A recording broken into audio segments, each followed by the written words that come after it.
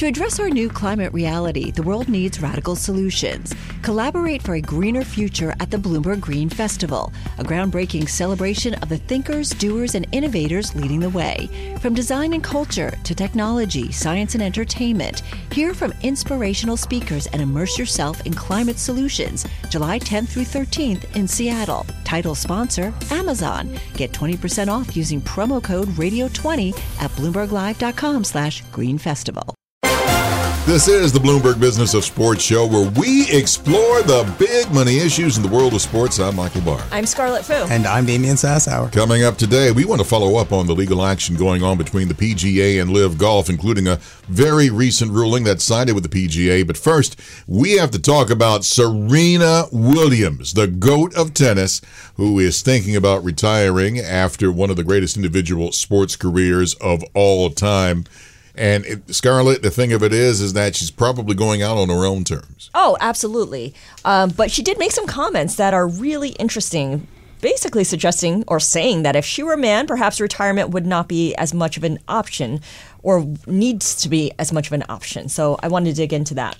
I agree. And there's a great article up on the terminal and at Bloomberg.com to dig deeper into Serena's comments. We welcome Bloomberg senior editor Lindsay Rupp. Lindsay, thank you so much for joining us on the Bloomberg Business of Sports. Thanks for having me. Well, she said Serena Williams probably hit the nail on the head. She said if she was a man, she would probably stick around longer in the sport. And I have to agree with her, and her reasoning makes perfect sense, Lindsay. Yeah, she basically says, if I had a wife at home who could bear another child so I could expand my family, then, I might not be retiring. She kind of compares herself to Tom Brady and says, maybe I'd be having more of a Tom Brady moment. But, the reality is she wants to have another baby and she doesn't want to be pregnant as a professional athlete. Another GOAT, by the way. She did come back after having her first child. Is this common for tennis players to have had kids and come back and play? Do we know if there's like a track record or precedent for that? That's an interesting question. We know that it's very difficult for professional athletes to become mothers in general, that, until about 2019, Nike didn't have a maternity leave policy. And really? Most athletes are sponsored by major brands. And so if they're not playing, if they're not competing, they're not earning money. Mm-hmm. And not everyone's Serena. They're not bringing home that kind of money, and they can't necessarily afford to take time off in that way. So for Serena, she actually won the Australian Open when she was 2 months pregnant. She talks about her very difficult childbirth experience and about coming back and playing postpartum and while she was, breastfeeding and experiencing postpartum depression. But I think, Serena is incredibly unique in that. Well, I mean, look, we're not just talking about any money. We're talking about nearly $100 million in prize money over a 26-year career, the highest earning female athlete of all time. Absolutely. Is she the right torchbearer to really, go out there talking about the financial hardship faced by new mothers, by pregnant women, especially those who work for small businesses and the sole proprietors? I mean, what can the U.S. government be doing to sort of help them? Yeah, I think it's interesting that Serena Williams comes out and talks about how she wants to take time away from her career basically to focus on expanding her family and the real pain that caused her, that she really didn't want to do it necessarily. She says, I never wanted to retire. This is very painful. Most women in America don't have, or people who give birth, they don't have access to paid time off. There is no federal safety net for people who give birth. So they're really on their own in a way that, Serena Williams has to step away from her career, but it's really a choice she's making. A lot of people, they spend 12 weeks without pay. So it's a very different situation that Serena Williams is in, obviously, financially. But the U.S. government, they don't subsidize childcare. They don't offer any kind of paid leave if you fall really ill or if you become a new parent.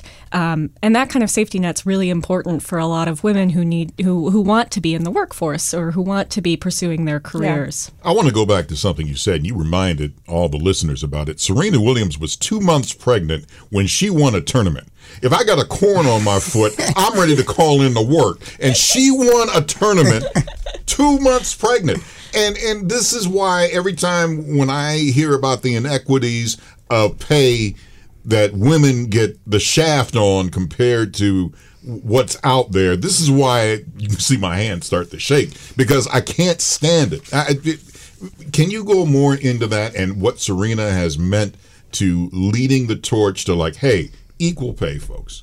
Yeah, she's been very outspoken about equal pay. You know, her daughter, Olympia, is actually the youngest team owner ever.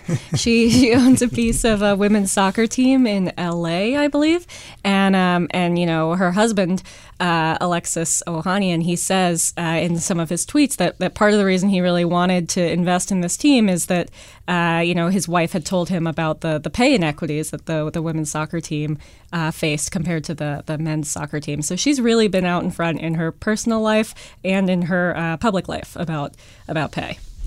What do we know about what Serena is going to focus on? Because obviously tennis takes up the bulk of her time when she is preparing for tournaments, but if she is stepping back from playing professionally, she's got a lot of other things going on. Yeah, she's been really leaning into her venture capital fund that she started a few years ago. It's called Serena Ventures, and they back mostly women and minority-owned businesses. So they've actually got a pretty impressive track record of investments.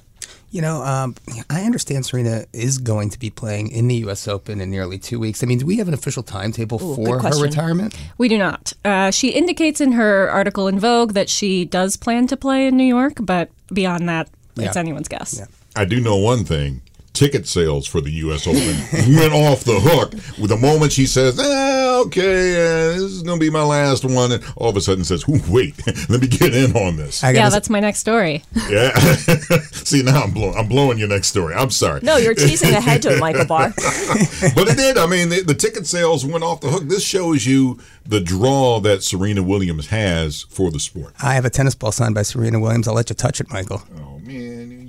That is impressive, Damien. I do. How did you get that? I got it as a gift. I won a, I think during the middle of COVID, we had like all these different families went around and they had it was like you had a list of questions you had to answer. You had to take pictures with all these things, and that was the gift. So I won it. Yeah, my family won. You had to compete for this. Yeah, it was it was a competition. It's always a competition in my house, yeah.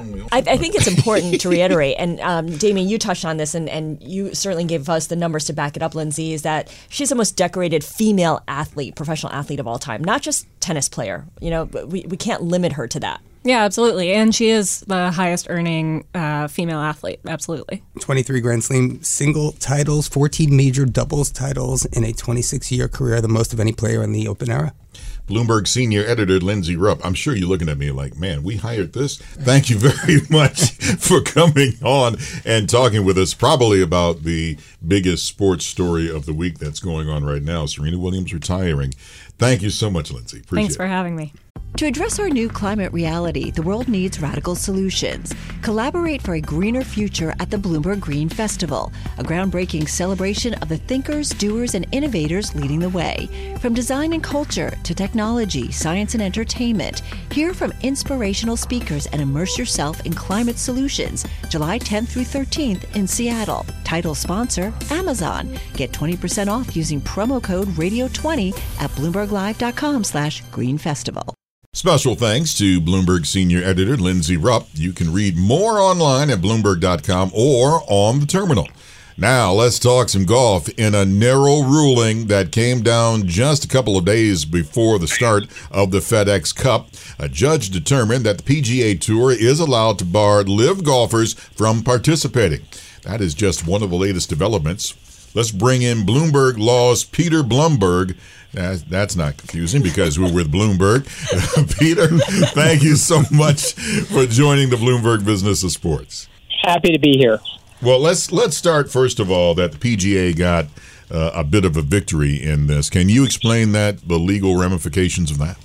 Yeah, so this was an emergency order from the court that bars these three players from participating in the FedEx Cup, but it doesn't go beyond that. It only deals with that one issue in the immediate future, and the lawsuit itself will continue, and it's going to be a long slog, and it's hard at this point to say who's going to win. So how does this ruling affect the lawsuit, or does it not have any bearing on it? It really doesn't have any bearing on the lawsuit's final outcome. This was just the judge weighing in on this narrow question of whether these three players could get the suspension by the PGA temporarily lifted so that they could participate in this one tournament.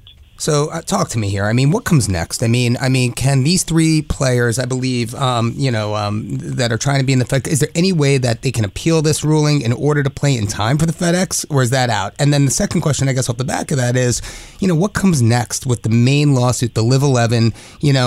What does your gut tell you about whether or not this antitrust case holds in a U.S. court system? This ruling will not be appealed. That is now behind us. But going forward, each side may have strong arguments to make. For instance, in LIV's favor, the lawsuit cites excerpts of meetings between officials of LIV and the European Tour in which they were discussing a possible partnership, but ultimately the European Tour decided to shore up its alliance with the PGA, and that could present a hard situation for the PGA to defend itself against claims that it's anti-competitive, because here you have PGA specifically working with the European Tour to strengthen its own hold on the market. But on the other hand, any monopolization claim, and that's ultimately what this case is about, right? That LIV is claiming that PGA has a stranglehold on the market for pro golfers. And any kind of monopolization case ultimately turns on the accuser needing to prove that they're suffering, that they're being harmed. But it's going to be difficult for the LIV to make the claim that its players are really suffering when they're getting showered with millions and millions of dollars from Saudi Arabia. Now, by the way, let's explain the three golfers we're talking about: Taylor Gooch, Hudson Swafford, and Matt Jones. They won't be able to participate, at least in the FedEx Cup playoffs. But here's the problem. A LIV golfer is guaranteed at least $120,000 per tournament, and that's a higher amount than most players averaging per event on the PGA Tour, which brings the problem: can there be a legal argument that LIV golfers say, look, I make more money here, you can't tell me it's like I have to make less than what I'm making on LIV?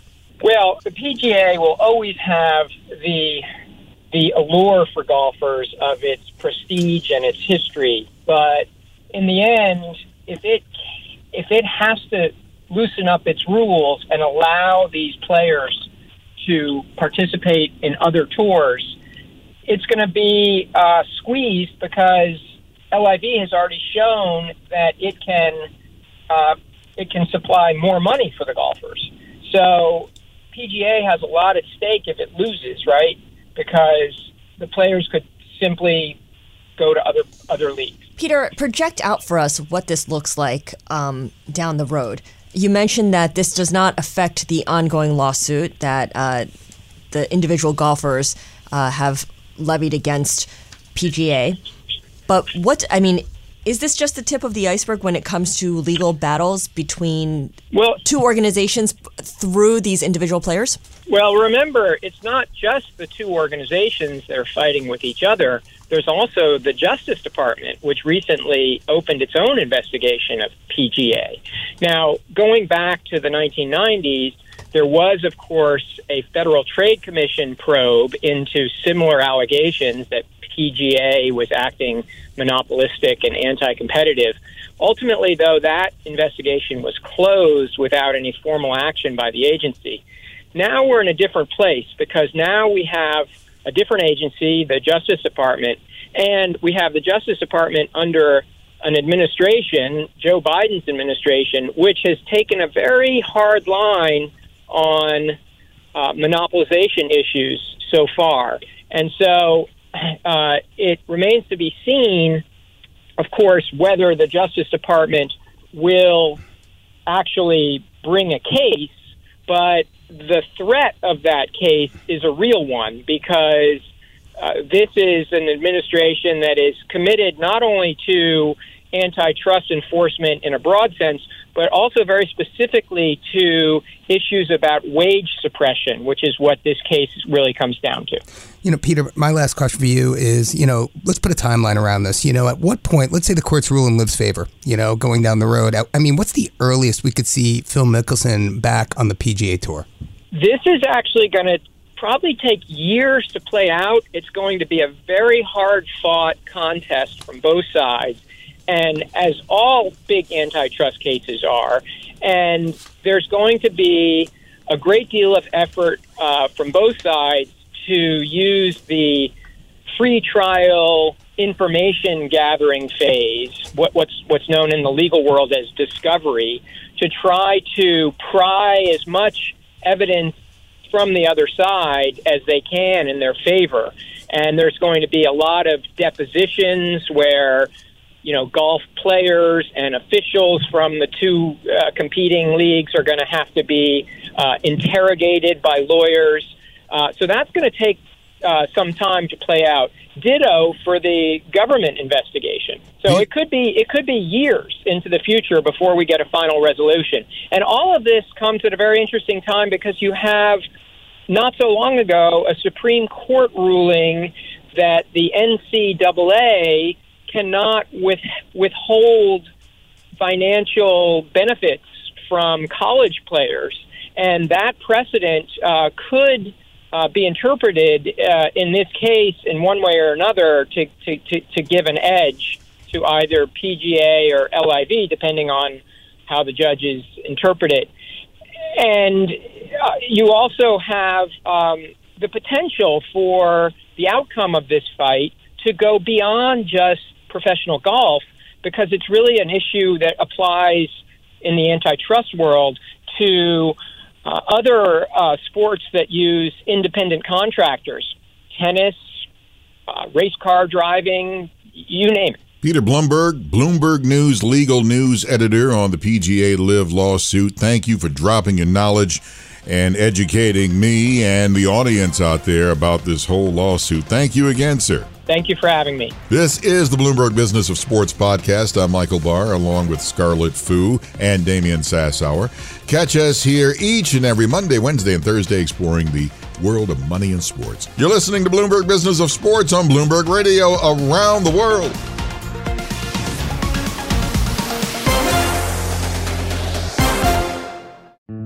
Osage County, Oklahoma is getting a lot of attention right now. It's the setting of Martin Scorsese's latest film, Killers of the Flower Moon. The movie's based on a book about the 1920s Osage murders, when white men poured into Osage County and killed Osage people for their oil wealth. I'm Rachel Adams Hurd, the host of In Trust, a podcast from Bloomberg and iHeartMedia. For over a year, I was reporting a different story about other ways white people got Osage land and wealth, and how a prominent ranching family in Osage County became one of the biggest landowners here. Their ranching empire was built on land that at the turn of the century was all owned by the Osage Nation. So how'd they get it? Listen to the award-winning podcast In Trust on the iHeartRadio app, Apple Podcasts, or wherever you get your podcasts.